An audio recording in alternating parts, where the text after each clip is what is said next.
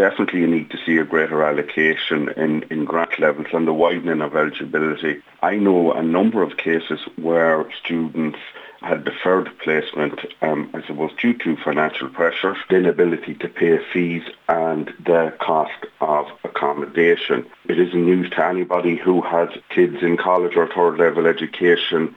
I'm aware of several families who would take out loans to send their kids to college. Accommodation is a major issue as well, John. That's a massive issue. It's a massive issue both locally and across the country.